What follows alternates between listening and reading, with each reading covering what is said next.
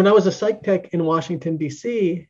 in the mid 80s, I saw de-escalation on the unit, saw our nurses day to day help our patients who couldn't control themselves, who were potentially risky, who were dangerous.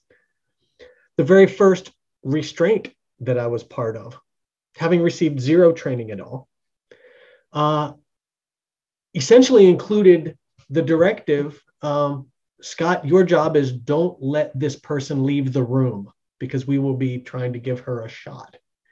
And so essentially the nursing staff had to chase this woman down within a room to give her a shot. And my job was to not let her leave. And like you,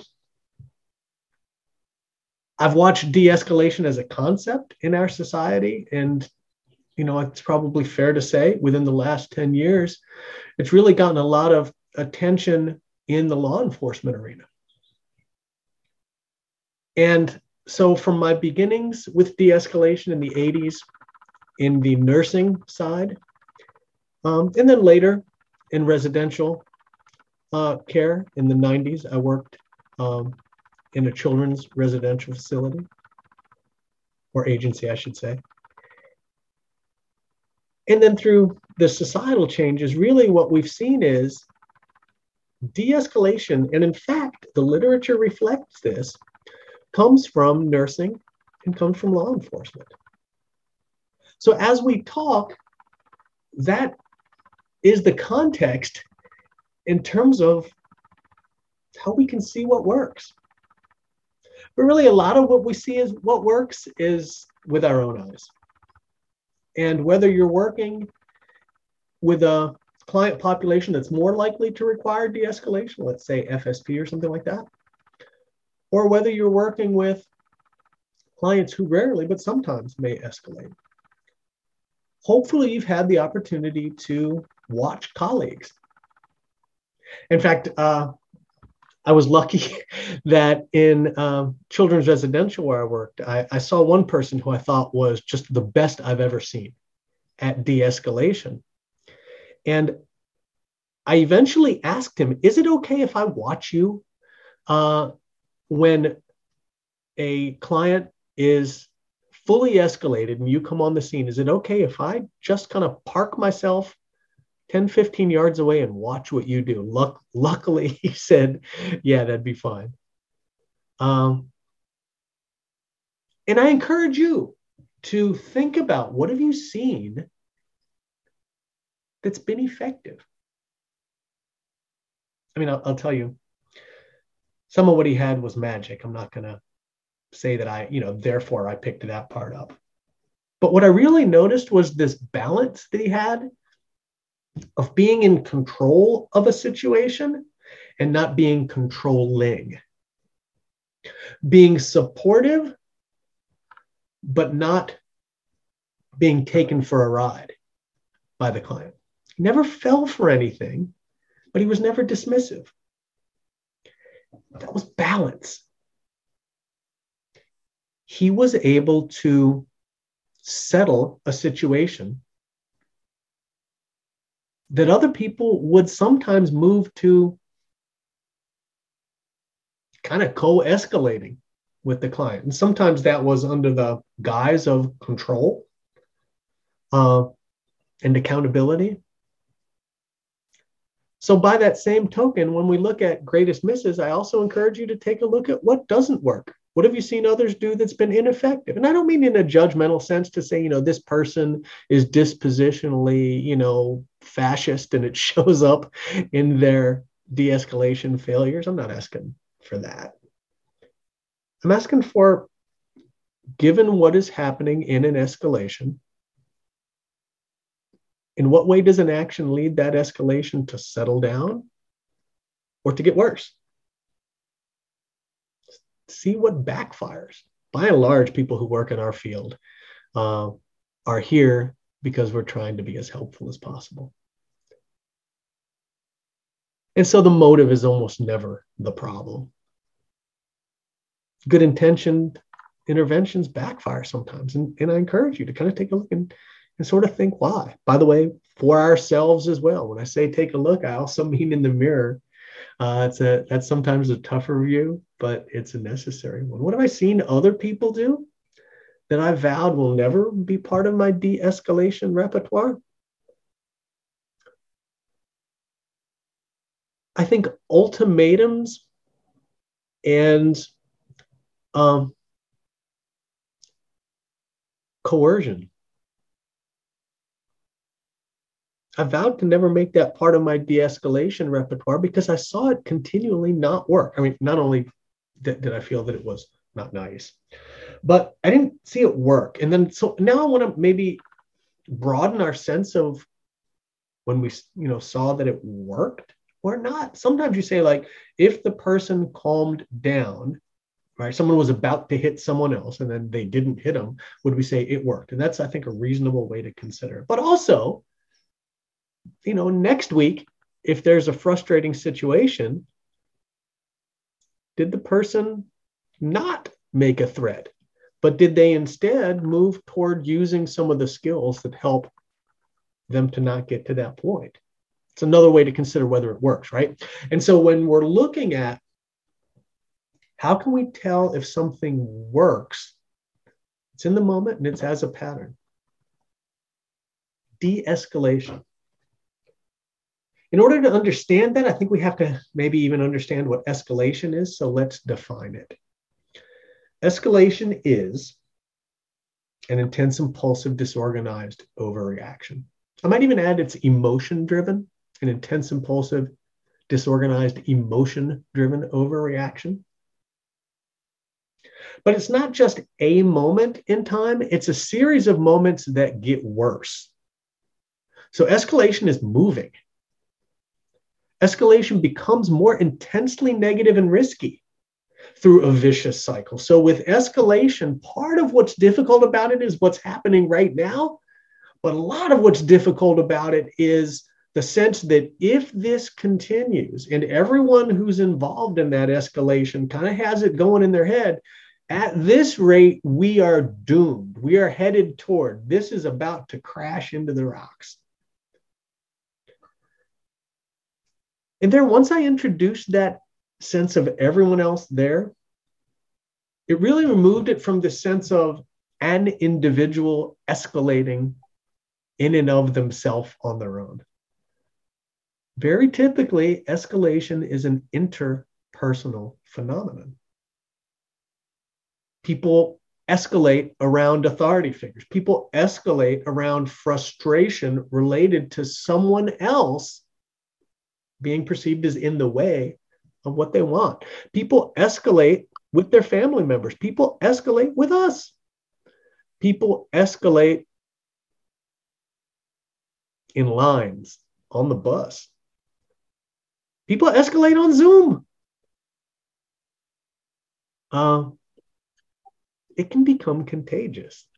So in our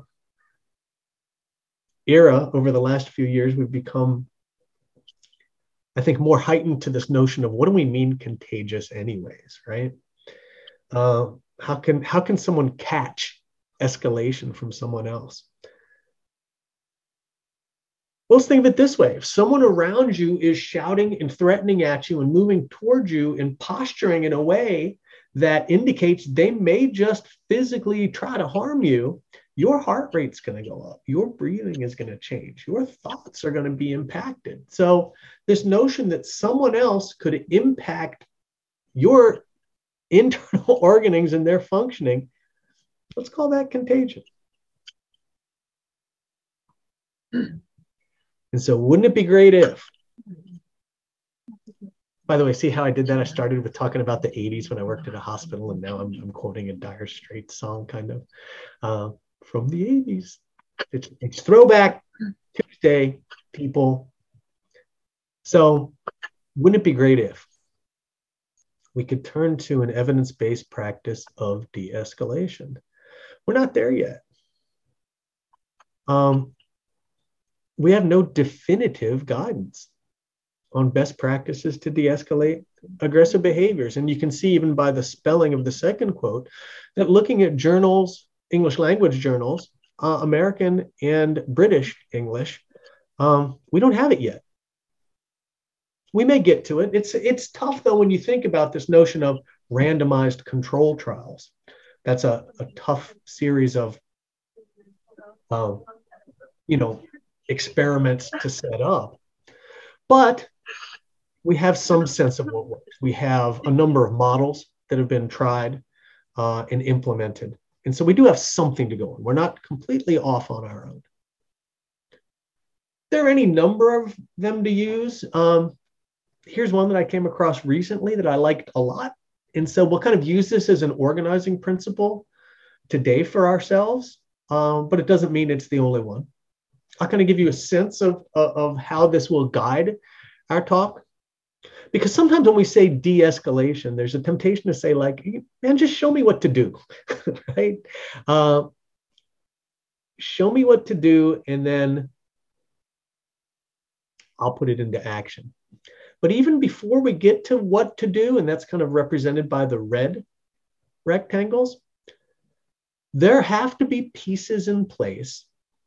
Here we see self-control and respect and empathy. There have to be pieces in place that make it work. Soil has to be fertile for the seed to grow. And this is one of those areas where, for us working with clients, a lot of our work on de-escalation honestly begins well before the escalation. We'll get to that as we move forward. I've already said there aren't EVPs for us to go to, so let's do another kind of spoiler alert. You can't de-escalate somebody. So I'm willing to suspect that by devoting 2 hours of your Tuesday morning to a de-escalation training, it's a reasonable assumption that you would expect we would learn how to de-escalate someone. And we will learn how to help someone de-escalate themselves. That's all we can do. We can learn how to coach, how to facilitate, how to help.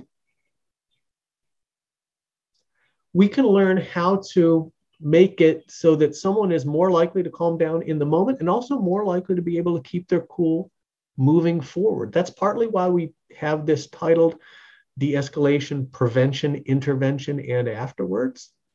We're taking it away from this idea of de-escalation as a moment and looking at it as de-escalation as a pattern. In fact, as long as we're on the spoiler alerts topic, I'll give you another one. For the clients with whom you work, if you experience them escalating, it is probably not the first time they have escalated. And it is, in all likelihood, not the last time they will escalate. If you de-escalate, that doesn't mean you will no longer escalate. It's a pattern. Now, there's good and bad news in a pattern, right? The bad news about a pattern means it can really have an impact on people's lives. The good news about a pattern, though, is once it's a pattern, we can predict it. And once we can predict it, we can prevent it. Well, here I am, I'm talking about a lot of,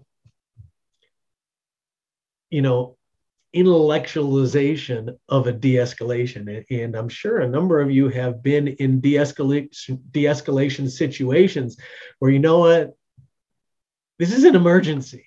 This is heavy. This is risky. This is loud. This is bad.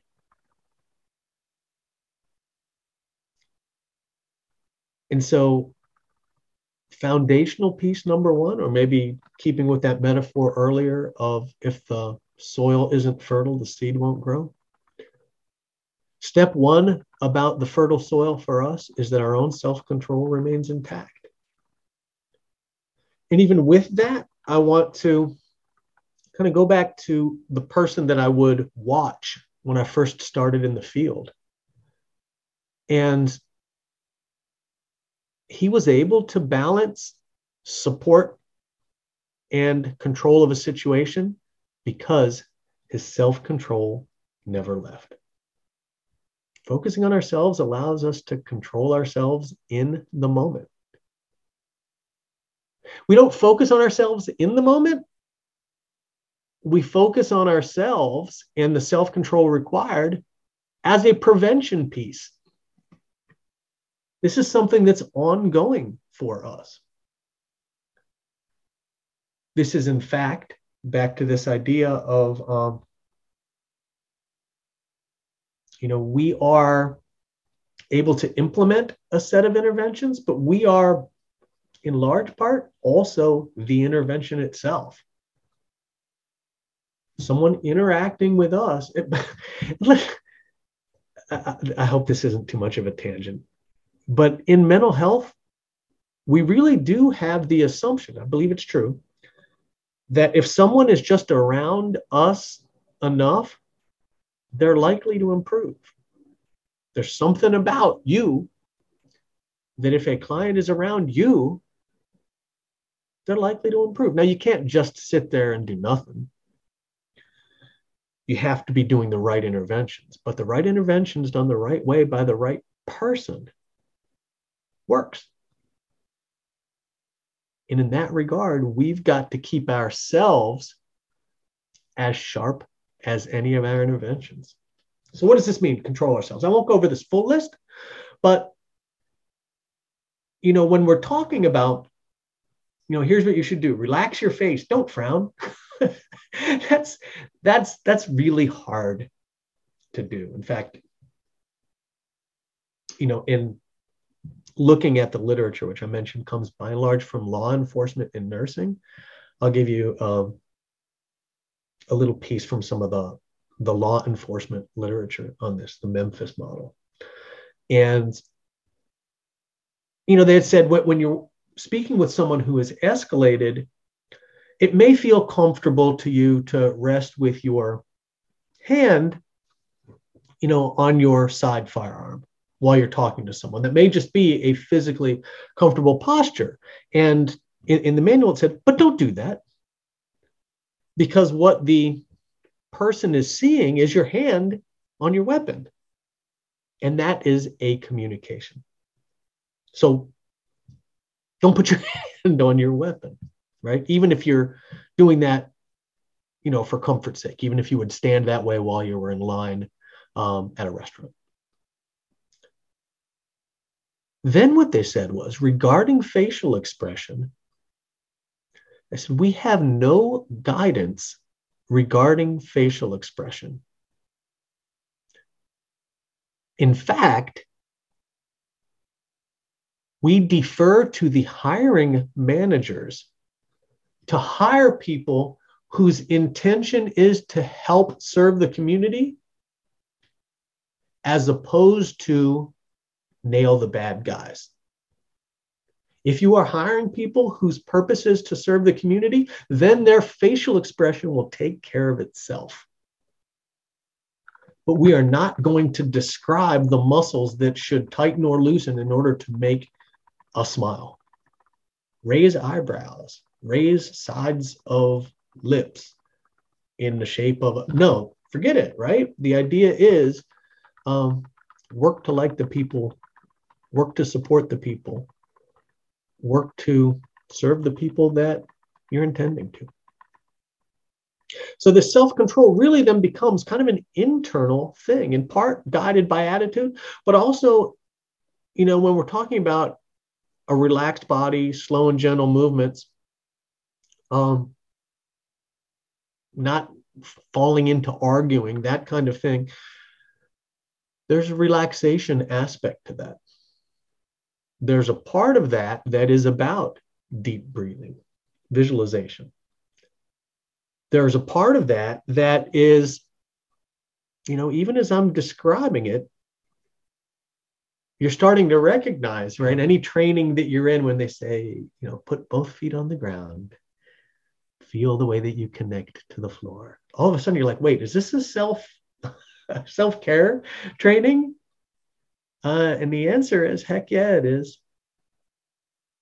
because that's part of the context that allows us to control ourselves. And even when we look at this last one, help the person to be able to save face. If they have the last word and they're complying, let them have it. It's only a power struggle if we are pulling on the other end of that rope. And if we're pulling on the other end of a rope, creating a tug of war, we're not controlling ourselves. It's that balance between support and control.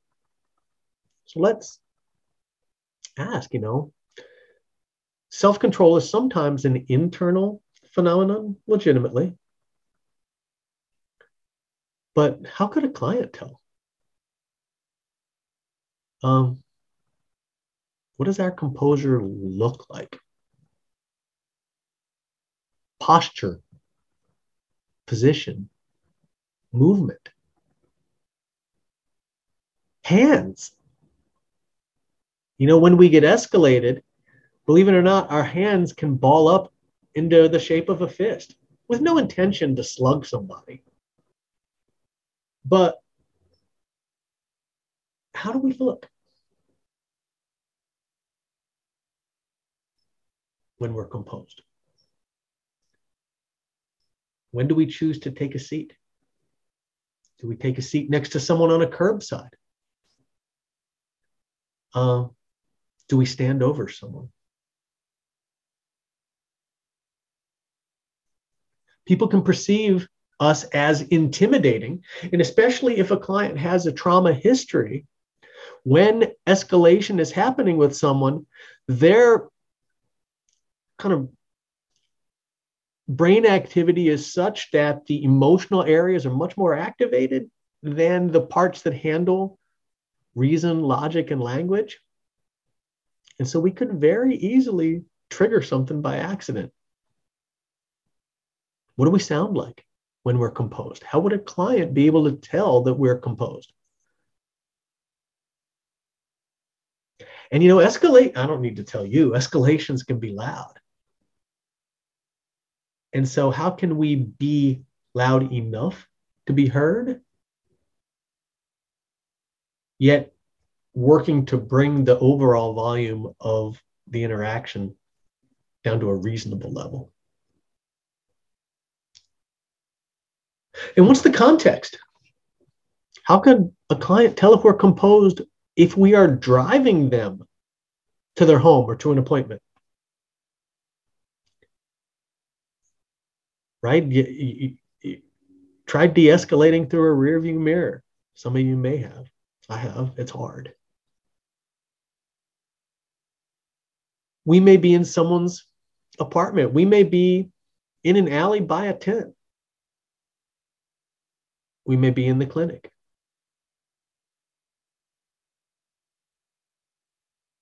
We may be working with our client and a stranger in the community.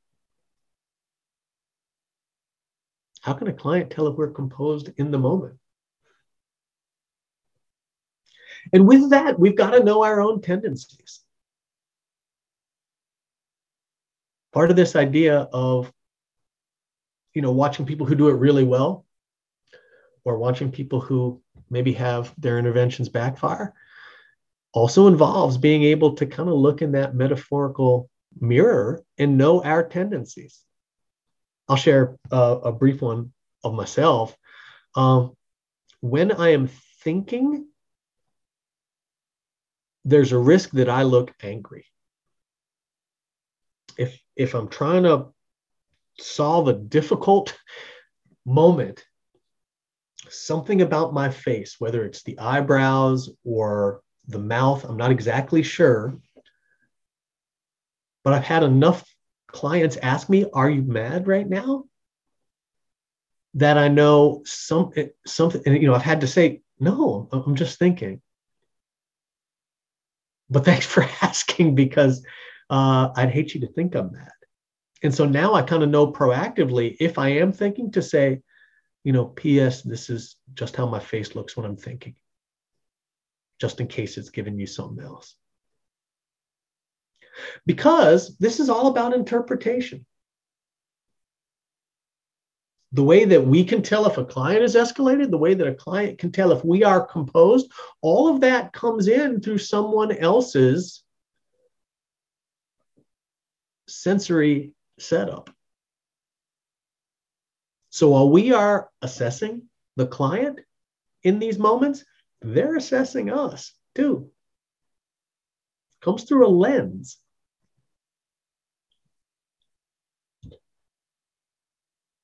And our jobs are no joke. I don't need to tell you that.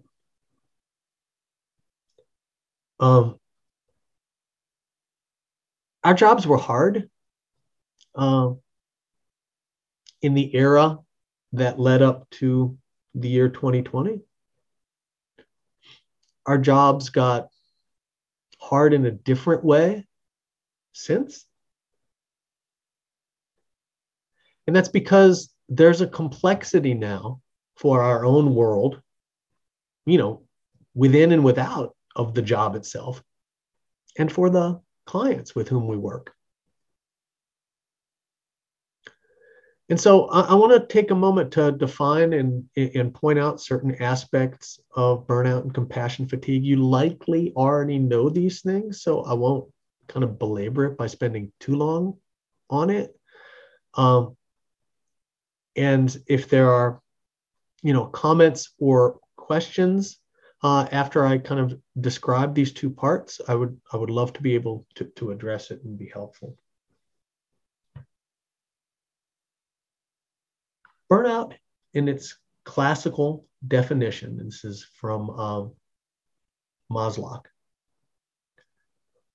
has three parts: emotional exhaustion, depersonalization, and it's probably fair to consider that cynicism. Emotional exhaustion, cynicism, and a decreased sense of personal accomplishment. I'm wrung out. These clients aren't going to get better anyways. And I don't even think my interventions are landing these days. That's the type of talk that's indicative of burnout in all three areas. And emotional exhaustion is beyond the typical tiredness that any of us would have. And some days are long, man. Some weeks include long day after long day. And by long, I don't necessarily just mean the hours. I mean certain days take something out of you. And the empathy that we bring to our job takes a piece of your heart sometimes. So it's really about that third one there for emotional exhaustion, feeling overextended and exhausted. And then this feeling like if I was really on top of my game, this wouldn't be taking me so long. I'm having to put in my notes, right? Writing a progress note should take me about 10 to 15 minutes, but all of a sudden it's taking me 25 to 30 now because I'm just so wasted. I can't focus my mind. That's the talk of emotional exhaustion. Depersonalization or cynicism is, decreased empathy. With interpersonal relationships, the idea is kind of losing track of the fact that that's another person with their own struggles and challenges, and just experiencing them as a barrier. Cynicism toward the people you work with, loss of sensitivity to their problems. Working with clients, and in fact, I'll bring in one of the areas where this tends to show up maybe even more, is that co-occurrence of mental health issues and substance use. And a loss of sensitivity to the problems leads to a view of that substance abuse that it kind of is revealing a moral failure, when in fact, that's not what substance abuse is like at all. And really, the field hasn't thought that for the last 50 or 60 years. But in a context of depersonalization and cynicism, people tend to kind of gravitate back conceptually regarding substance abuse. They kind of change their theory. Um, and it feels like, you're trying your hardest with a client, and it almost feels like their difficulties are an indictment of you. The third aspect of burnout is feeling like you don't have it like you used to have it. Um, you're not making a difference. You're not jazzed about getting to it and helping people. That's burnout. And burnout has a cousin, and that cousin is compassion fatigue. And I say cousin because they tend to go together. They're a little bit different, but they tend to go together. Secondary traumatic stress is part of compassion fatigue. What that means is you didn't live your client's trauma, but because you have empathy, when you hear about your client's trauma, you feel a little bit of it. I mean, that's the definition of empathy, right? To be able to feel a little bit of what someone else feels. You can't live it, but you share that feeling of what they went through. That's what I meant before when I said you give a piece of your heart. In repeated exposure to stories about trauma can start to lead our own bodies to, and that now sort of quote a famous book on trauma, leading our own bodies to kind of keep the score. So we might find ourselves having trouble sleeping because we are thinking about what our client went through. And get this one, right? This puzzled me until I found myself experiencing it.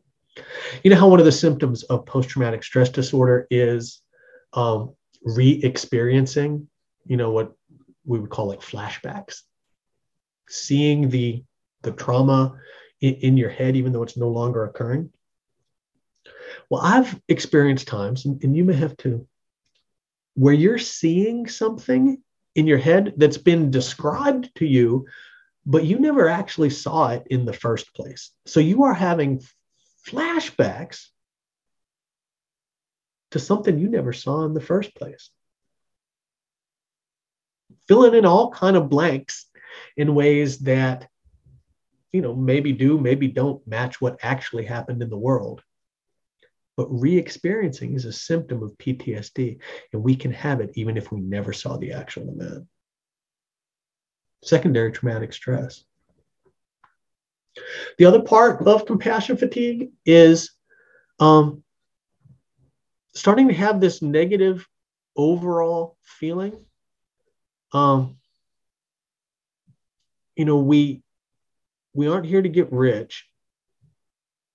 All right, otherwise we'd have picked a different major, or you've got friends who didn't go through college and pick majors who are making more money in a trade or a business. We didn't come here for that. We came here because we're kind of do-gooders.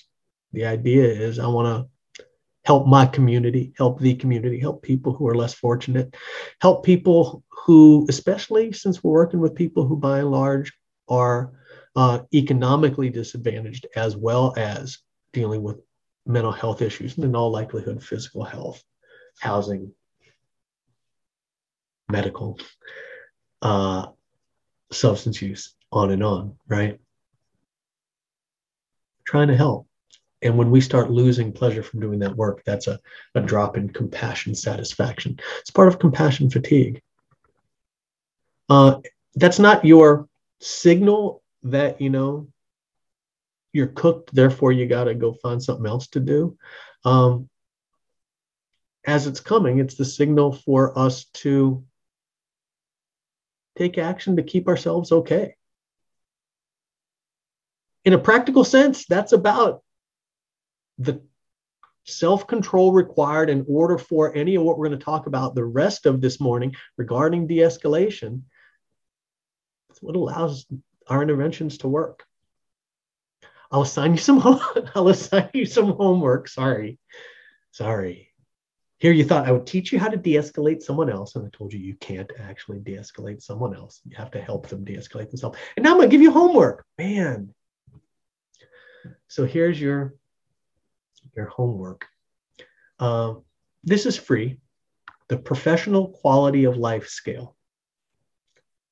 This has the ability for you to kind of fill out, I forget how many questions, 15 to 20 questions, and then to score it on a few different domains. Burnout is included there, as is compassion fatigue and secondary traumatic stress.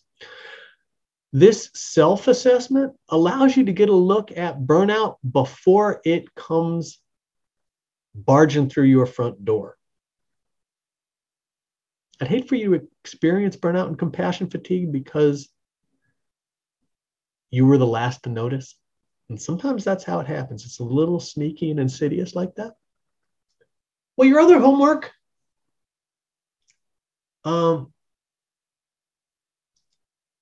is that sometimes there's a risk of throwing ourselves so wholeheartedly into our jobs that it's all we do. And we can lose this sense of balance in our own lives as we're working to help the community, working with people who are homeless, trying to control the difficulties involved with substance use, dealing with clients who sometimes are at risk enough to need to be hospitalized. Some of you may have worked with clients who have suffered a much worse fate than that. And, you know, there's a longer list than yoga, chocolate, and sleep. Those are just kind of the pictures I pulled up. But the idea here is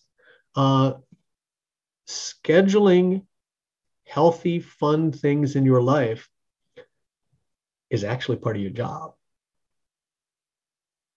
I would go as far as to say, I believe professionalism is better defined by the way that you take care of yourself. Certainly more importantly than, are you wearing jeans, yes or no? For heaven's sake, who cares? But can you get yourself 7 hours of sleep? And by the way, 7 hours is pretty much that number. If you can get there, you're less likely to get sick, and you're more likely to be able to stay composed under some of the incredibly stressful times that we're helping with de-escalation. All right, so let's do it. We've kind of defined escalation. We've looked at a model for de-escalation, and we've thought about this practical application of self-care being that first contextual element necessary for any of this to work. For any of the interventions to actually work, the soil's got to be fertile. And for us, that is self-control, which happens through self-care. Another part of that, though, is being able to self-assess, to know ourselves well enough. And, you know, in the old days, man, I'm having kind of a reminiscent day. I started with the 80s and now I'm talking about in the old days. Therapy was required in graduate school.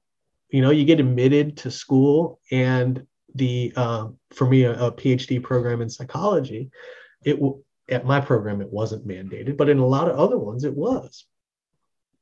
It was kind of phasing out as I was, you know, kind of entering the field. In some other programs, I think it still does exist that way. Well, why?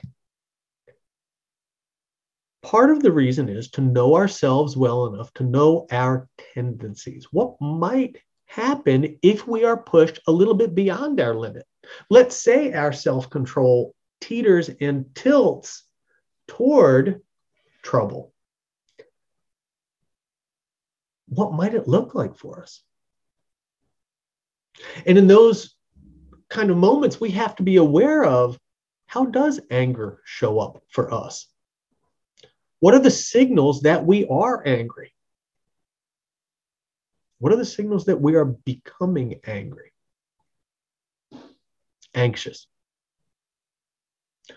or carrying this notion of justice that can really kind of overlap with mental health and treatment? If someone has done something wrong, this question of what should then happen as a response in order to, and it's always about the the functional aspect in order to make that bad thing less likely to happen next time. Is that about justice, punishment, or is that about teaching and treatment? And we have to know where we stand on that. We have to talk about it. We have to have conversations. These are tough. I've had them before with treatment teams.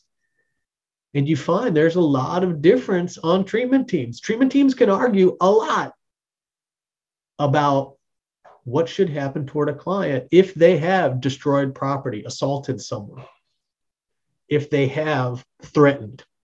Then the question is, what's the next best series of steps for the team to take?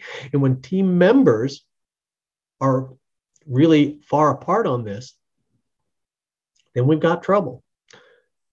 And so now you've also noticed that I've kind of pluralized the word our. Instead of just talking about us as a set of individuals, now talking about us as treatment teams. We have emotional reactions to a client. There may be different members of a team who have different reactions. And certainly a client may bring a different way of acting toward any of us based on what we may remind them of or how we may fit into their schemas. There may be issues of diversity related to the way that a client perceives any of us and then acts toward any of us, so that someone who is a different gender may in some ways be interacting with a different version of the client. Someone who's a different ethnicity may be reacting with a different version of the client, or someone who appears in any number of ways.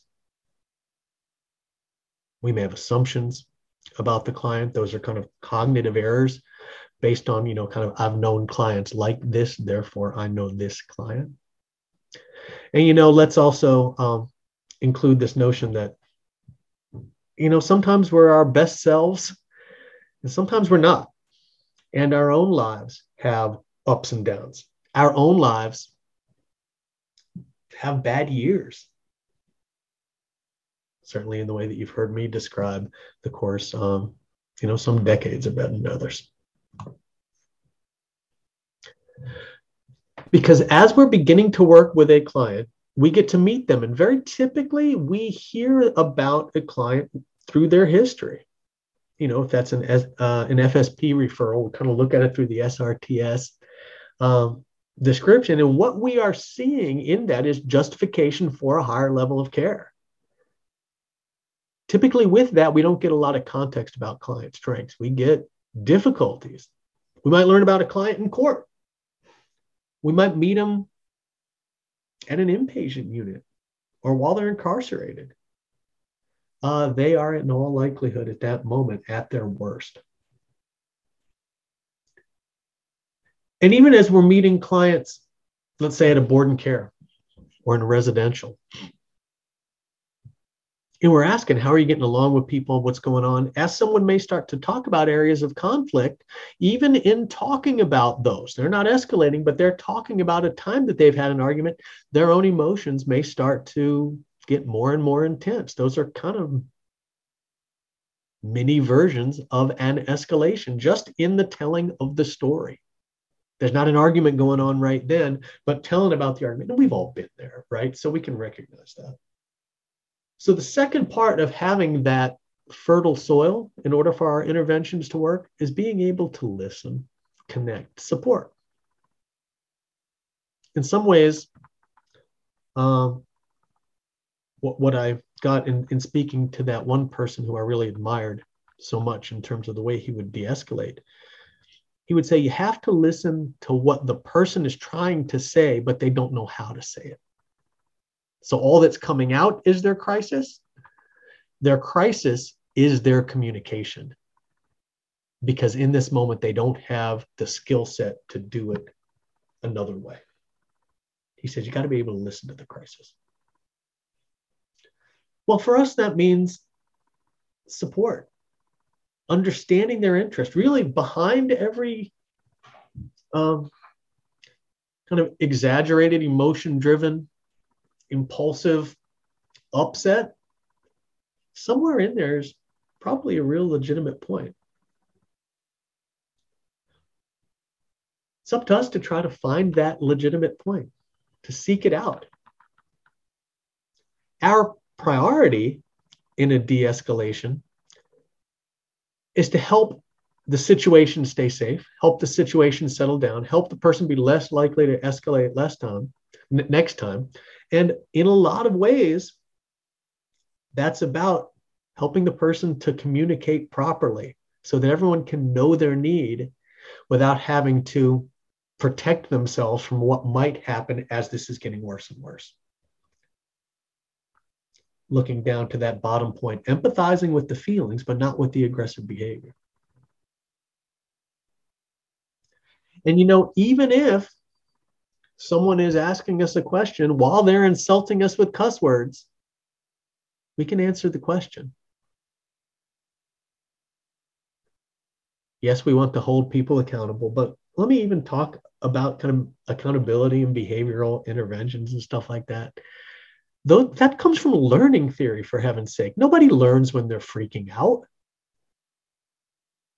People learn when they're calm, right? And so really any of that accountability is only ever going to work after the person has settled down. Respect and empathy.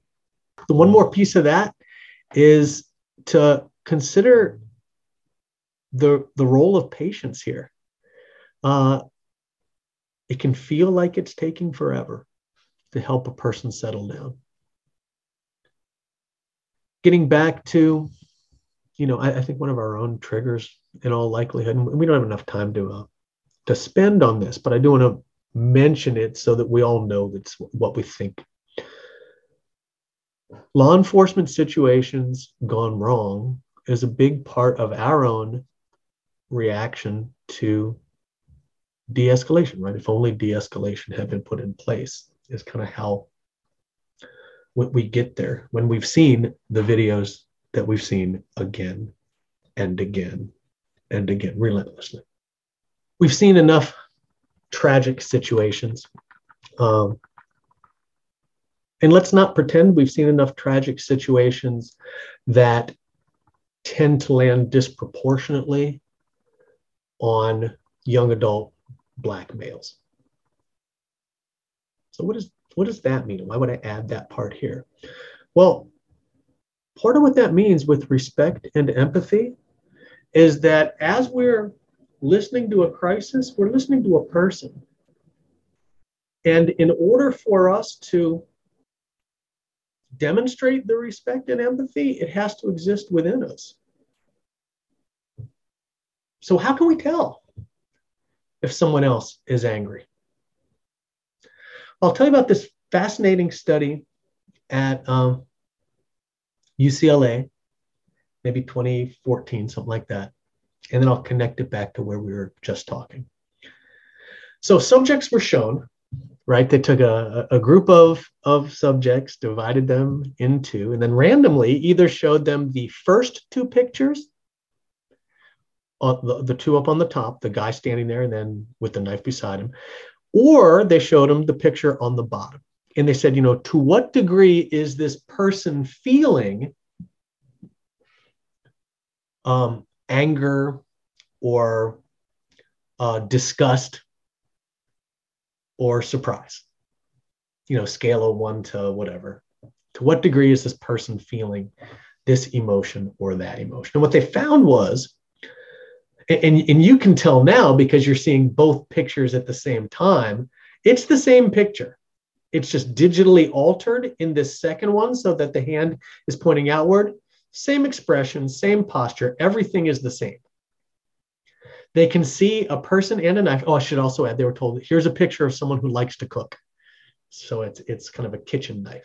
Here's a picture of a person who likes to cook. To what degree is this person experiencing disgust, surprise, anger? There was no difference between the group of people who saw this first pair of pictures and this second picture. There was no difference between groups in terms of the way it said, the degree to which this person feels surprise. There was no difference in terms of the way this person felt disgust. There was a difference in terms of the degree to which people perceived this person as feeling angry. People tended to perceive the person on the bottom as angrier than the person on the top. Okay. Because it's UCLA and good science says replicate, they did. More subjects, more pictures. Sometimes they said, here's a picture of a person who likes to garden. Sometimes they said, here's a picture of a person who likes to cook, in order to control for the fact that back here we had, the presence of an implement in their hand, or the absence. In this case, there was always something in the hand, but what was in the hand would be more likely to be perceived as a weapon, right? A kitchen knife could be more likely used as a weapon than a spatula. Garden shears might be more likely to be used as a weapon than a watering can. Same result. People perceived the person holding the weapon as angrier than the person holding the other implement. No difference on surprise or disgust. Well, what is that? What the researchers concluded was that the way that we attribute anger to someone else is based on our sense not of what is happening, but what might happen. Anger, maybe differently than other emotions, is seen as a prediction. The more angry someone is, the more likely they are to be aggressive. The more angry someone is, the more likely they are to hurt me. And someone holding a weapon is more likely to hurt me. Therefore, and this is kind of the description that the researchers gave, this perception that we have becomes more sensitive when we see someone as potentially dangerous to us. So that if you perceive someone as potentially more dangerous, then you are more likely to put anger as their emotion, even if they aren't feeling that. Well, damn. The paper didn't go there, but I certainly did. And I don't know if you did as well. I thought, I wonder the degree to which some of what we've seen in these tragic absences of respectful engagement and de-escalation, some of the videos that we've seen that have haunted us, might be about someone perceiving an angry Black man where the person isn't that at all, or isn't that any more than anyone else. I don't know, by the way. I haven't done any specific research on this. My head just went there. Yours may have too. The degree to which we perceive someone as potentially dangerous changes the way that we assess their emotion. Well, then what this means for us is we've got to gain insight into our own biases. Back to what used to exist in graduate school, this idea that, you've got to get your own therapy in order to be effective in this profession. Part of that was to get to know yourself so you can see what buttons there are. And part of that was to really understand your own biases. So I've already given you one homework assignment, which was to go to that website for the Professional Quality of Life Scale, the ProQual. I won't give you this as a homework. I will try to just tempt you to go to this website, implicit.harvard.edu. This gives you a way to assess yourself regarding potential biases you may have. And they do it in the most clever way. They do it in a way where they show you pictures, and maybe you can choose different aspects, right? So it might be race, it might be skin tone, it might be weight or disability. And then it pairs it with positive or negative images or positive or negative words. harmful or harmless objects, black or white faces. I recommend that any of us, all of us, do this, a self-assessment. It's not to kind of separate out who are the saints and who are the demons. That's not why we assess. The reason we assess is because our jobs are hard and we've got to always be working on getting better at it. And the degree to which we recognize and work on and improve our cognitive errors, our biases, is the degree to which we can work with people effectively. Simple as that. So here's to hoping that if you've kind of got a free hour that you can create, here's to hoping that you visit this website. I think it's outstanding. And it's one of those that you don't even have to be in the field to appreciate. My 88-year-old father got on this website and said, I'll be damned. All right, so let's get back to our definition. Intense, impulsive, disorganized overreaction. We added at the beginning, it's also emotion-driven. Intense, impulsive, disorganized overreaction that becomes more intensely negative and risky through a vicious cycle. Escalation is not a moment, it's a pattern. And it may be dangerous, may turn dangerous, and it may be contagious. Well, what do we mean by overreaction? So it's an overreaction. It's not random. It's not out of nowhere. Back to that notion from that person that I had admired so much, Curtis was his name, who said, you got to be able to listen to the crisis. If the person were able to say what they were experiencing, how would it sound in words instead of these potentially dangerous actions? Well, as we're trying to understand an overreaction, we want to listen to what's legitimate. And as we listen, there's maybe sometimes a temptation or a pressure, I might even add. Instead of listening to understand, sometimes people listen to prosecute. And what I mean by that is they listen to the irrational errors that someone is making in their thinking. As we listen to understand, we're trying to help find the legitimate piece, the reaction. We want to help bring that to the forefront of the person who is escalated so that then we can help solve that problem. Really, we're there to help problem solve. And in order to be able to do that more in a healthy way, we want to be able to bring that to the front and not prosecute and find the error. By the way, someone can tell when you're pointing out their errors, they just get more and more frustrated with you. It's this assumption, right, that if the person could solve the problem without escalating, they probably would. And I want to recognize there are exceptions to that. There are patterns where a person says, maybe to themselves, they say, I know I can get what I want by just turning up my volume, and I know that pattern.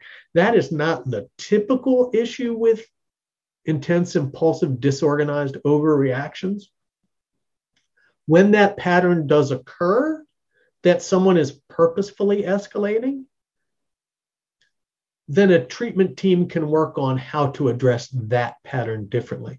But I really wouldn't call that escalating. I would call that like instrumental violence or instrumental threatening.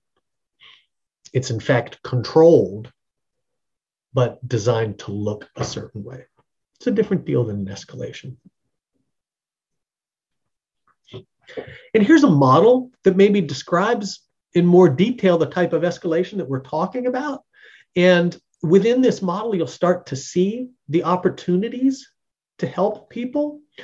I think this model explains what happens more clearly than any. In fact, I believe this is helpful for clients to know as well. So I'll kind of walk you through it. So something happens. And let's recognize that the something that happens may be something that the rest of us can see and hear just as clearly as the client, Or maybe it's something that the client is more sensitive to because of what they've been through. Or maybe it's something that the client is experiencing on their own. We can't see it. Maybe it's a text they got. Maybe it's something that's just happening between their ears because of psychosis. But something happens. So when this thing happens, then the person starts to think and their body starts to react. Cognitions and arousal. And with these cognitions, right away after something happens, in not kind of in an orderly checklist kind of way, but just kind of in a blink of an eye, it's this sense of, was that on purpose? Was that toward me? Was this person, did they do that because they were in control? I'm not trying to, point out any one of you, but, road rage often has that. The person cuts you off. They cut me off on purpose because they thought something about me and they were in complete control of their actions at the time. A series of cognitions. At the same time, the body is reacting. And it's this combination of heart rate, blood pressure, and adrenaline. So in reaction to something happening, these cognitions and this arousal both occur. And then what we see here is element of escalation number 1. The more someone's arousal is increasing, the more their cognitions are likely to be personalized and deciding that the person did it intentionally. It was under their control. The more someone is thinking this way, the more their heart rate and blood pressure goes up and the more the adrenaline is mixed in.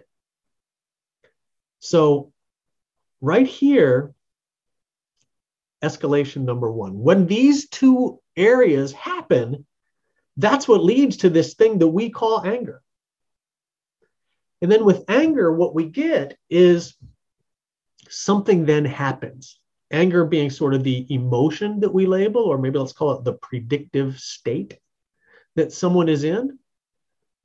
And then here we have withdrawal or antagonism. Let's call it fight or flight. Person does something.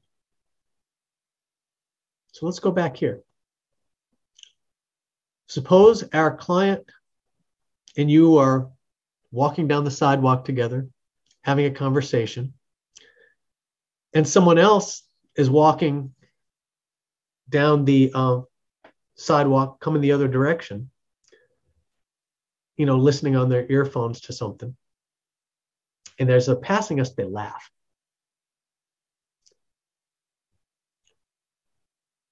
Our client might think, are they laughing at me? Are they making fun of me? You know what? F that. And then their body goes up. Now they're angry. And then if our client gets so angry at that person who just walked past them on the sidewalk, and they kind of come back toward and they come back toward this something that happened, and they say, you know what, man, F you. Well, now the something that happened becomes something different. Now the person takes those earbuds out of there and says, what'd you say? And maybe their posture changes. And now our client's cognitions and arousal reacts to that. So here we have a different type of escalation possibility, which is the something that happens can change based on the way that our client reacts to that something. In fact, there's also escalation that as we may be, or as our client is starting to demonstrate this behavior, as they maybe start to change their posture, they may be getting angrier at that moment. So even just the idea of changing the posture, making the shape of a fist, putting a chest out, shoulders back, even before changing the something that happens.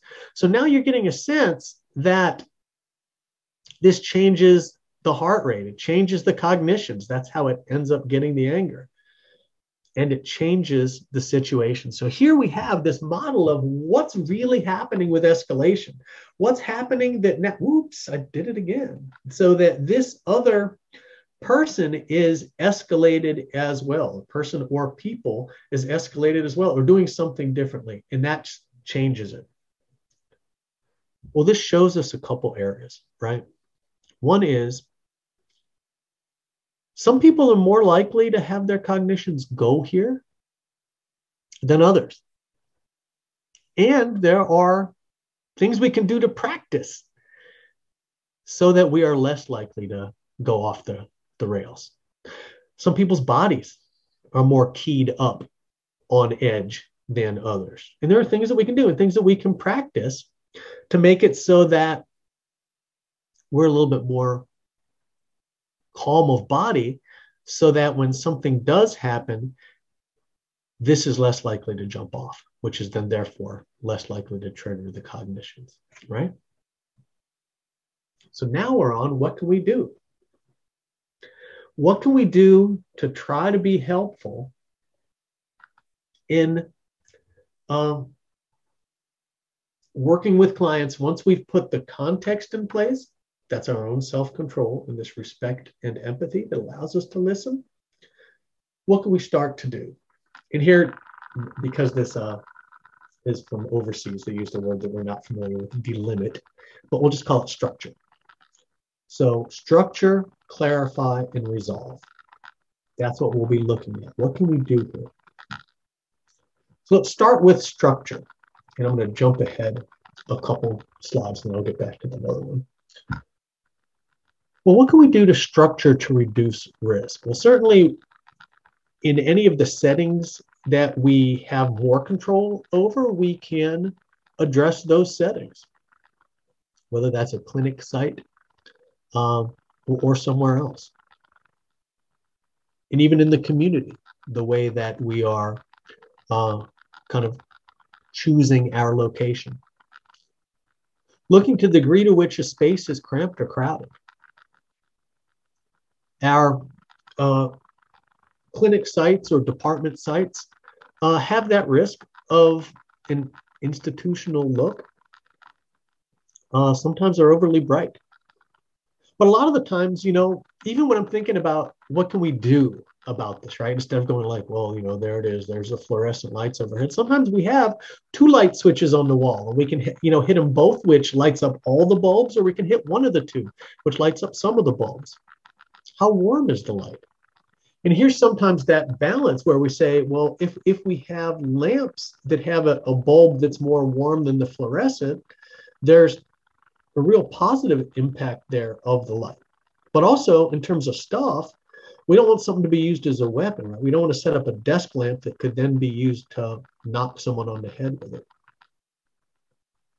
In terms of stuff, we have to consider, our potential weapons visible? To what degree is our environment containing aspects that we ourselves wouldn't think of as a potential? Here's a classic example.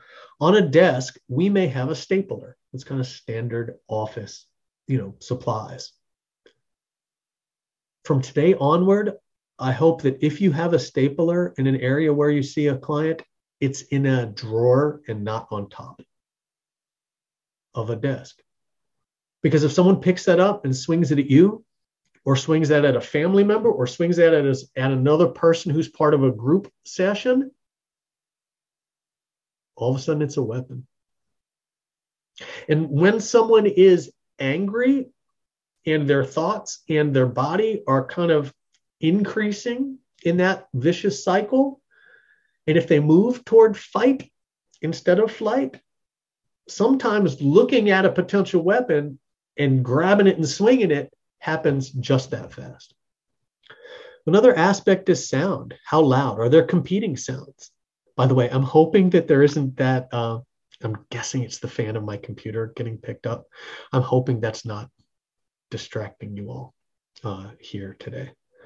And I'll give some attention to that in just a bit.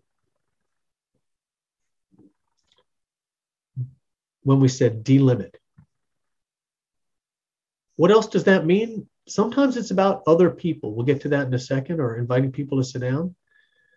But looking at our environment is a structure that we can do well before any escalation occurs. Well, let's talk now about engaging with the client. Let's talk now about actual interventions. What time is it now? 10:15. Finally at interventions after all that with context. You may have noticed that some people during an escalation or a crisis sometimes sometimes what comes out of their mouth is a repetitive phrase. They get stuck on something. What's coming out of their mouth may be something like, I got to get out of here. I got to get out of here. I got to get out of here. Or I hate these people. I just hate these people. I hate, you hear this phrase repeated again and again. It's really, an expression of being stuck. We don't experience it as blatantly regarding a client's ability to take in information, but it's happening the same way. They're stuck. So the ability for information to get past a client's ear and into their brain, the ability for people to hear what we're trying to say, that's one that we want to do everything we can to open up that barrier. And one of the key ways to do that is find something to agree on. Someone who's in an escalation is very used to just being told, be quiet, sit down, stay still, stop, don't do that, be still, right? They hear these things and that's all that's coming in and they sort of stop listening. One of the first ways to help open someone's ear is to agree with them. And there are 3 ways to agree. So you get options, right? Because sometimes it's really hard to find something to agree with someone who's that far out of bounds. And so the first thing to agree with is the actual truth. So let's say you were doing some health navigation and you were accompanying a client to a physical, and maybe they haven't had a physical in like 5 years. And the person who is drawing their blood, let's say it's a nursing student, and the person has tried 3 different pricks to get a blood draw, and our client's starting to get worked up. They haven't been to a doctor in 5 years. And what's coming out of their mouth is, why do you give me the nursing student? You give me the nursing student because I'm the guinea pig. That's the idea. That's I'm your lab rat. So you're just going to give me some incompetent nursing student. Are you going to try again? Is this your first time ever doing this? Now I'm getting a nobody. Oh yeah, I bet if any of you go see a doctor, you don't get just some, right? So it's this kind of escalation. And it's tempting if we are accompanying our client in that moment to say, stop, be nice, don't yell, right? That's a tempting, reasonable way to start. But as we are using our self-control skills and looking to find the legitimate part in that overreaction, in fact, catching 3 needle sticks before we're able to fully draw blood, that actually is a pain in the neck. That's a pain in the arm. It's a drag. We can say, yeah, you know what, this really is a pain to have those multiple sticks. I think anyone in this situation would be upset about it.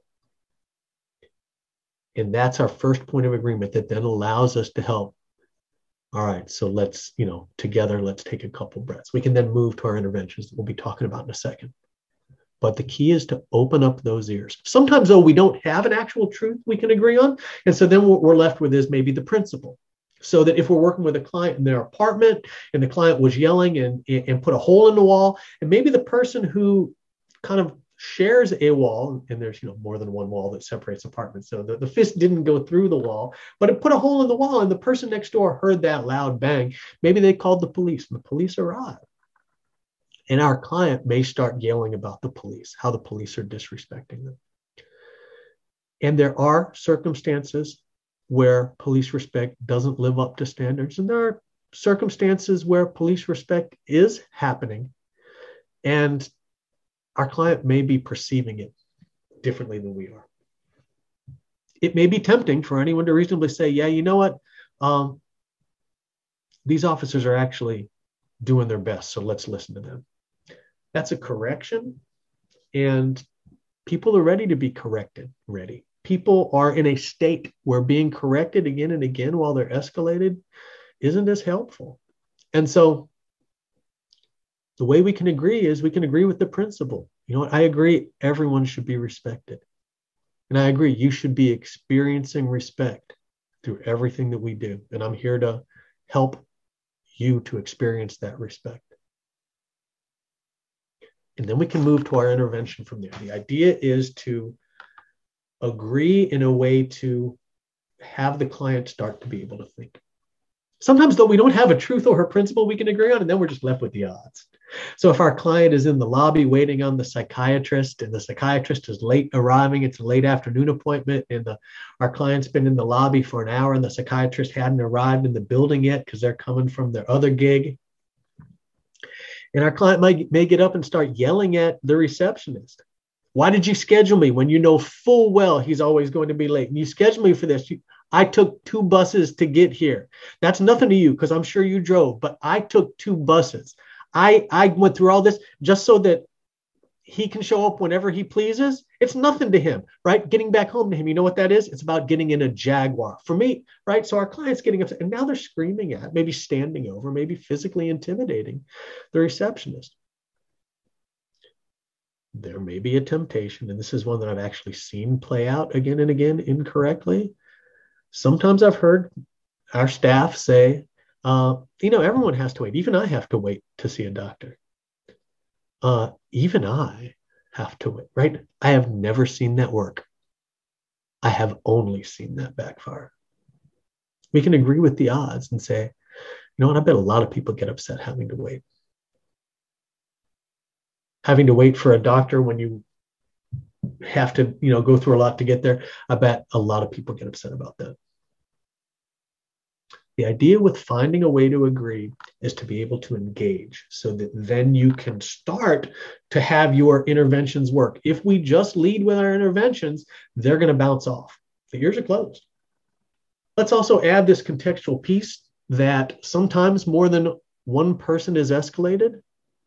Sometimes there may be family members or friends of the client. They may co-escalate. Sometimes it may be teachers. If we're working with a child in their school, they can escalate. Board and care staff or IMD staff may de-escalate. So who are we de-escalating? That's a trick question. Who are we de-escalating? The answer is just about everybody. We're helping our client, and we're also helping others to be able to de-escalate themselves at any given time. And really, this is about making it so that we aren't going to be surprised by that. We're going to help. So how do we structure to prevent that kind of contagion with family members or bystanders and overhearers, colleagues or ourselves? Well, we have to recognize that with this contagion, some bystanders co-escalate. Some, are experiencing trauma of their own. I mean, some people like drama and they're just drawn toward it.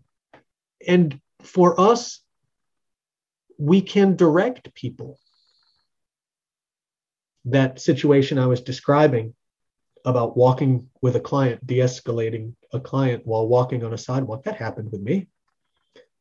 The other person was walking down the sidewalk, and my client sort of screamed out at him, "What the F you laughing at?"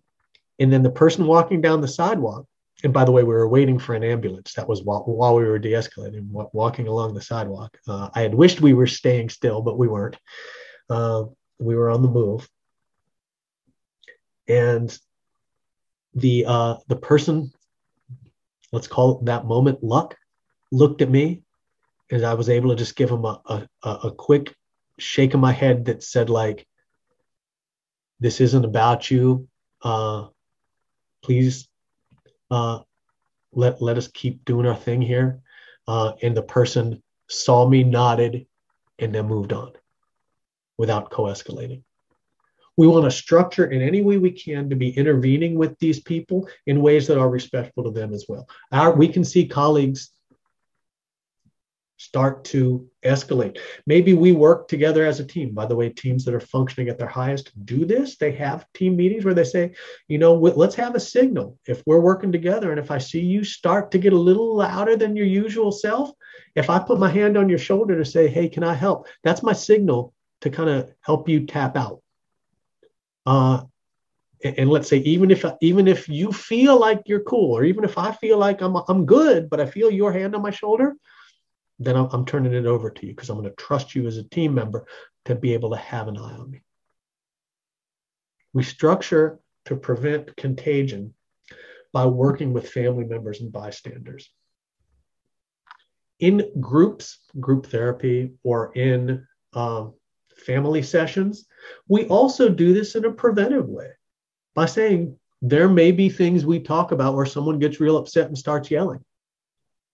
And I may then ask some of you to leave the room. And that's not because you're doing anything wrong, but it's because helping a room to be less crowded helps people to calm down more easily. When you do that, you're less likely to get responses like, why should I leave the room? I'm not the one who's yelling, right? If we're trying to manage that kind of action in the moment, and it's the first time someone else has heard that, especially if they themselves are escalated a little bit, what you end up with is no kind of cooperation. And people can be sensitive to us, right? To us, of all people. We're just trying to be helpful, right?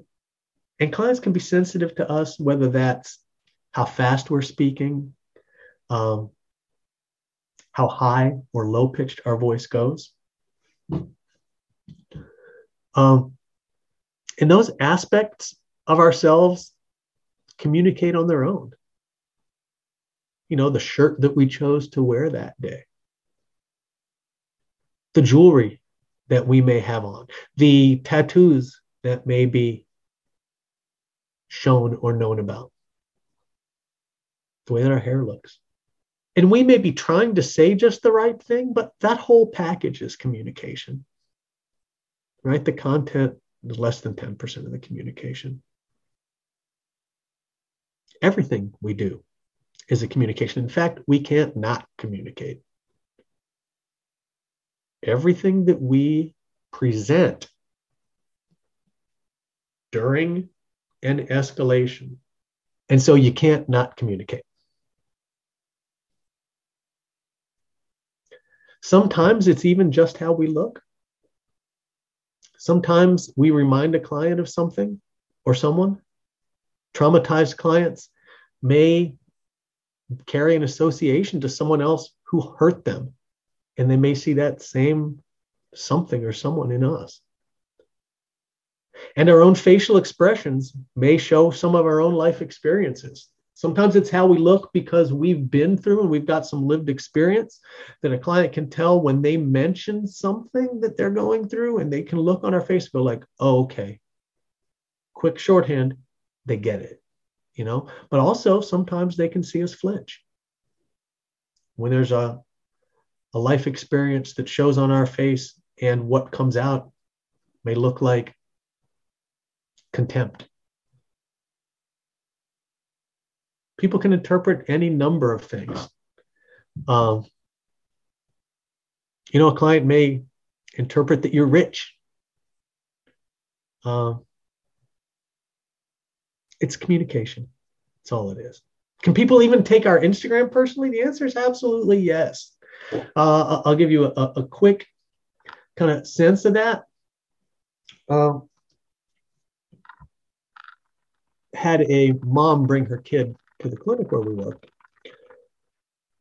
saying that she wanted to start working with us. And we kind of took a quick look at the computer and we saw that they were engaged with another agency. You know, I said, well, you know, I'm seeing that you're engaged with this other agency. Fill me in. What's going on? So, you know, I don't like it there. I want to switch. So, you know, tell me more. And what she said was she actually really liked the people who were working with her son. However, she saw an Instagram post that upset her. What'd you see? And she said, well, she looked up one of the kind of in-home or field care workers that was working with her son. And what she saw was a picture of the work team out at a restaurant, kind of at a booth. And there was nothing like super drunk or inappropriate about it. But what was captioned was, after a rough day with the clients.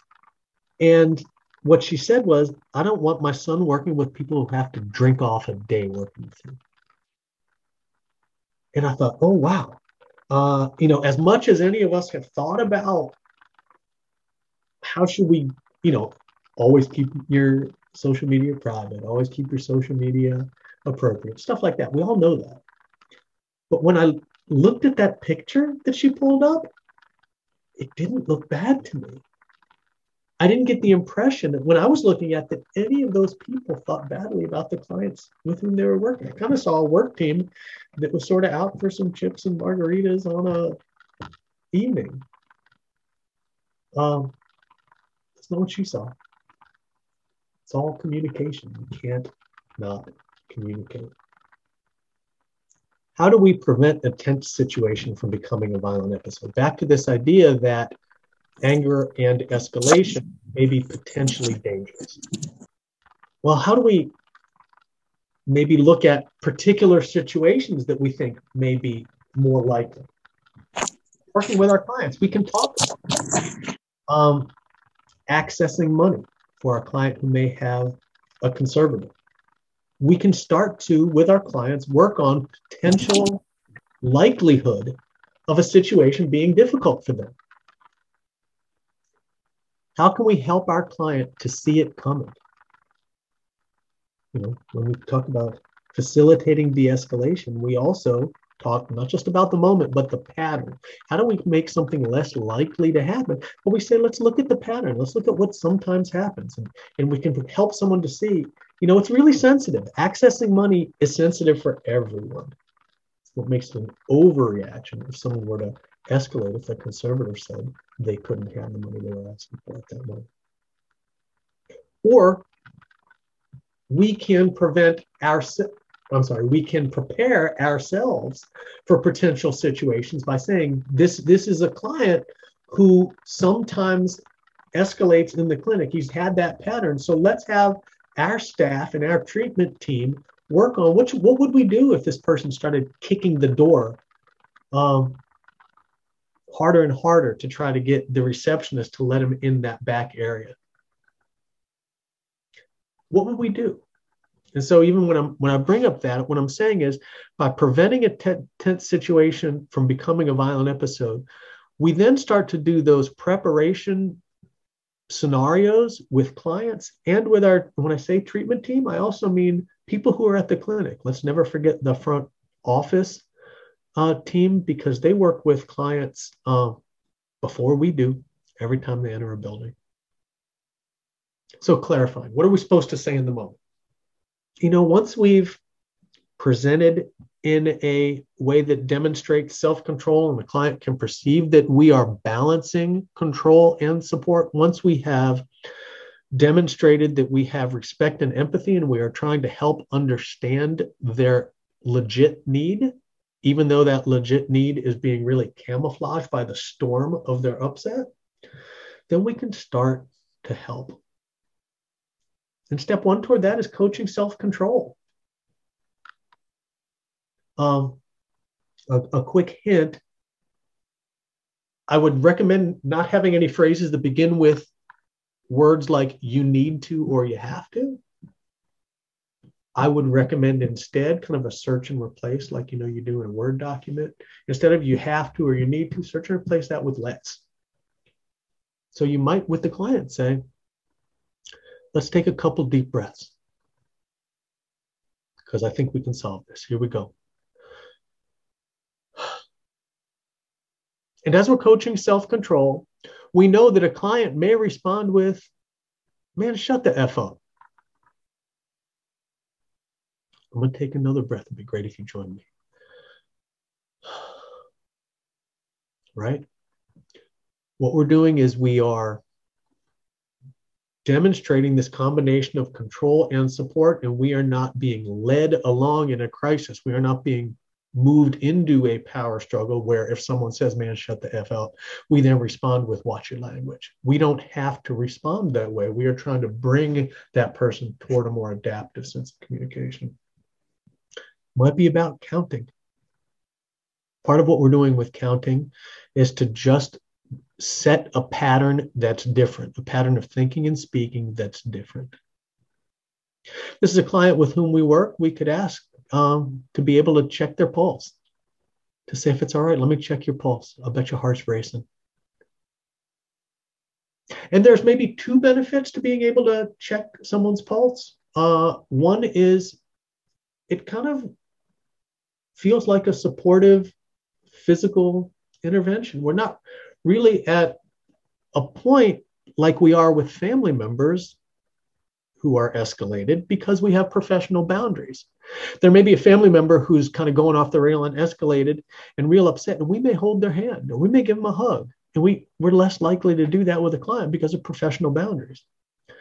Checking a pulse on someone's wrist has some elements of that same supportiveness, but it's a much more professional aspect. And really, then there's that second benefit of if someone's pulse really is kind of up there, and you take it for 15 seconds, multiply by 4, you go, yeah, you're up to about 120 beats a minute. Man, that's fast. Let's see what we can do to help you get that down to 100. What do you think would help? What helps for you? That's this idea of coaching self-control, facilitating someone's ability to de-escalate themselves. In these efforts to identify needs, to be able to understand the reaction that is hidden because it's an overreaction, an impulsive, emotion-driven, potentially dangerous overreaction, impulsive. We use explicit phrases like, I want to understand why this means so much to you. Sometimes all this is over like not getting a snack at a boarding care or not getting a soda that they wanted in an after-school event. I want to understand why this means so much to you. We can and should set limits. Balance control and support. We can and should, if someone is making threats, say, injury is unacceptable. It's unacceptable to hurt someone else. We can also say, if someone gets hurt, we're going to have to call for backup from law enforcement. And that may lead to an arrest. When we're managing our own self-control, we can say something like that. When we've lost our self-control, we say things like, I'm going to call the cops and you're going to end up in jail. I don't know if someone's going to end up in jail, and call the cops sounds almost like I'm making like a threat or something. That's the way it sounds and comes across when we lose our self-control. That's why we spent so much time at the beginning about what it takes for any of this to work. What does prevention really mean? It means teaching skills. It means intervening early. It means maintaining the relationship and empowering someone to build better habits. Prevention is what occurs when someone is calm. Prevention is what occurs not when someone is escalated, but in order to decrease the likelihood that someone gets escalated. What are some of those skills? I'll go over those real quick. You probably already know these, but I want to get it to you as, a tool you can have in your toolbox. One is self-monitoring, being able to track how often someone does tend to escalate or get upset. And we can just kind of say, scale of 1 to 10. 1's calm, 10's a meltdown. Keep track of times that you were over a 5. And by the way, we don't need to ask all of these questions or have the person track all of these questions, but we could just ask, 2 or 3 of them. What we're trying to look for here is patterns. And who cares if we see the pattern? We want the client to be able to see their own pattern. That's what helps them moving forward. If they can see their own pattern, they can take steps to prevent it. If the idea was the arguments or the escalations always happen with this one particular person, well, then let's start some strategies to change the nature of that relationship.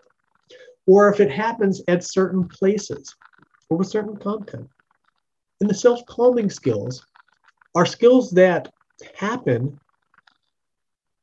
in anticipation of a potentially escalating situation, not while someone is freaked out, in anticipation of. And toward that end, we can just help people to realize that having a tense body and feeling edgy go together. And if you change one, it can change the other. I do believe that's probably derivation of the term pain in the neck. The idea of relaxing your body. Maybe that's being able to visualize something positive or doing the breathing or just doing stretching. There's progressive muscle relaxation. That's good. But a lot of clients don't do that on their own. They stretch. Okay, great. So if our client knows that every time they visit their mother's apartment over the weekend and they get an argument over him living on the streets, if he knows he's going to get in an argument every time, then the idea is when he gets off the bus on the, a couple blocks from her place, stretches his neck out, does some deep breathing, stretches his body a little, and then begins to walk down the sidewalk toward her place. So that in walking through that front door, he's a little more calm of body than otherwise. And the more calm of body, that allows the body to be less likely to jump off when something potentially provoking happens. Back to that model of anger we looked at. Model of anger says when something happens, it's those thoughts. Was this purposeful? Under their control? Was it toward me? And then the body, what does that mean in terms of heart rate, blood pressure, and adrenaline? And the more relaxed the body is, the less likely that is to occur. And then finally, the skill that's most likely to decrease frustration is to learn how to effectively solve a problem. This is a skill we work on with clients when they're calm so that they are less likely to find themselves getting frustrated so often. And it doesn't have to be a great problem-solving model. You can pick a model and work with it. And the idea there is practice this model and work on it and phrase it specifically as this is to help you be less likely to kind of lose your cool or go off or have a meltdown. This will also, most importantly, help you be more likely to get your way. Stuff's going to work out more when you learn how to problem solve. And the extent to which we can work with significant others is the extent to which this is likely to work. If we help teach problem solving to parents or others with whom our client is in a relationship, more likely to work. After a crisis, after an escalation, and now we're starting to kind of come to the close here. After an escalation, of course, there has to be accountability. Sometimes there's been destruction of property. Sometimes there's been injury.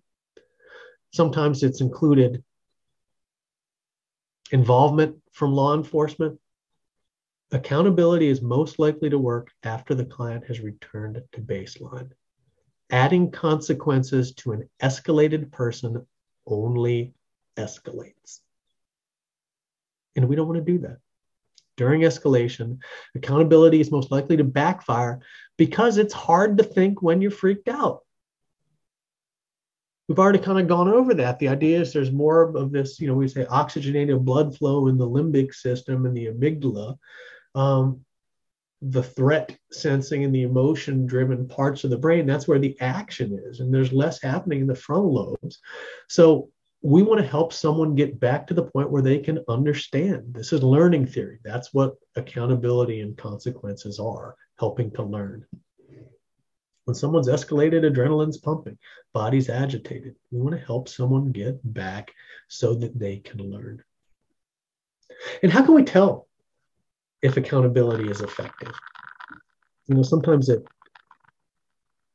feels good to be able to demonstrate accountability. And I get it, that there's an effectiveness of accountability for those who have witnessed it. There are, family members who may have been hurt, and they need to know that someone who did that feels the fact that they did that. That's kind of that pull for justice. I get it. For the client who escalated, how can we tell? Well, at its biggest level, is it less likely to happen next time? And if it does happen, is it less likely to be so pronounced, risky, dangerous? Is it less likely to last 2 hours? And and can it be shortened to a half hour?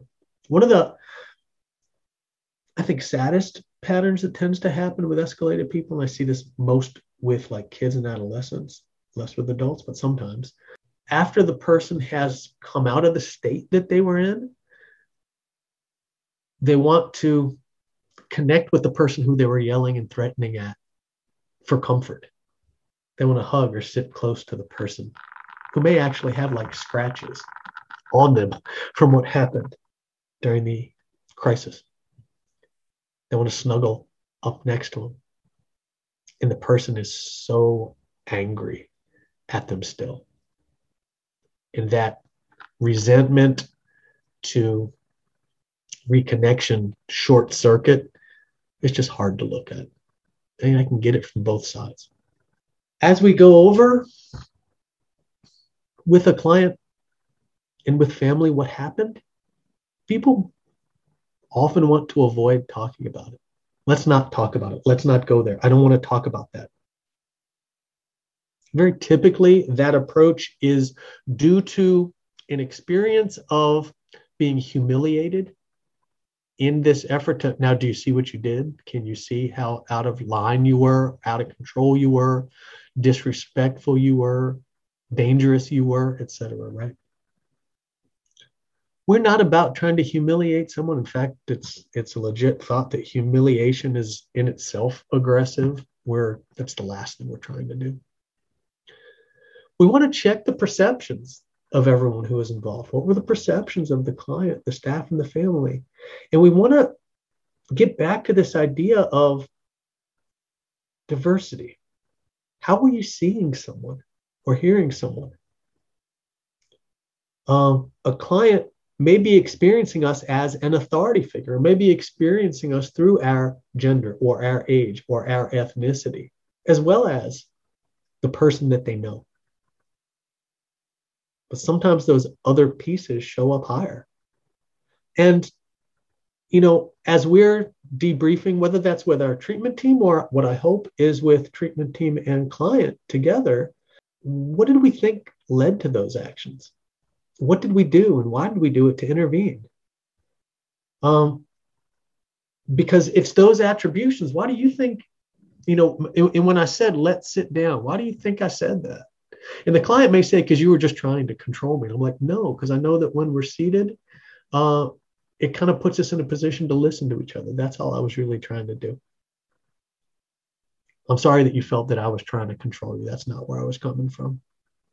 And it's those kinds of questions back and forth to give someone the opportunity to say it out loud. Reasonable communication is incompatible with escalation.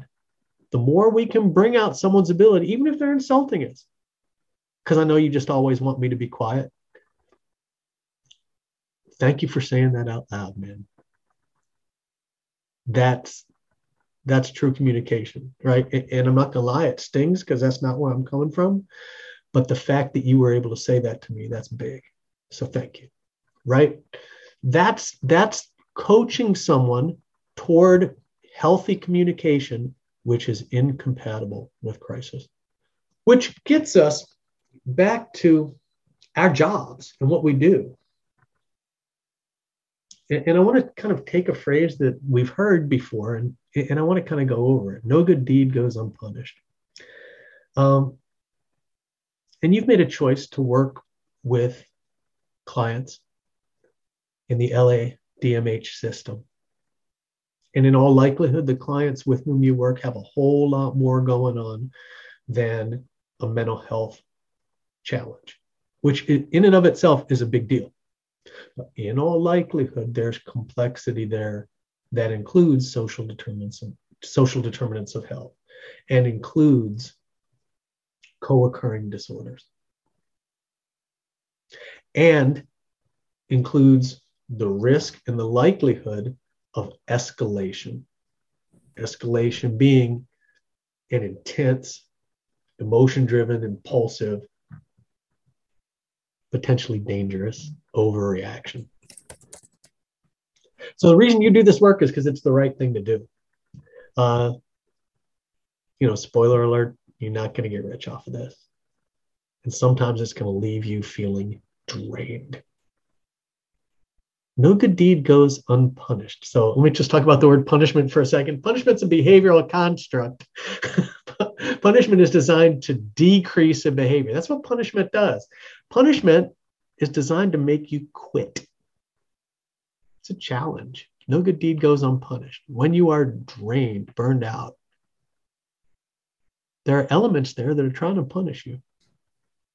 Well, why don't you quit? That's a legit question. Hopefully you will take me up on my homework challenge and complete that professional quality of life scale, the ProQual. Hopefully you will work within your treatment team to collectively help yourselves to maintain that enthusiasm to continue helping. Hopefully you'll go to that website, implicit.harvard.edu, to take a look at your own tendencies as regards implicit bias. But what's foundational is you've chosen to do this work, and that means you know that what you're doing is right. So hopefully the 2 hours that we've spent together has helped you to be a little bit more equipped to help our clients de-escalate themselves. So with that, I'd like to say thanks for spending the 2 hours on this topic, and have a great rest of the week.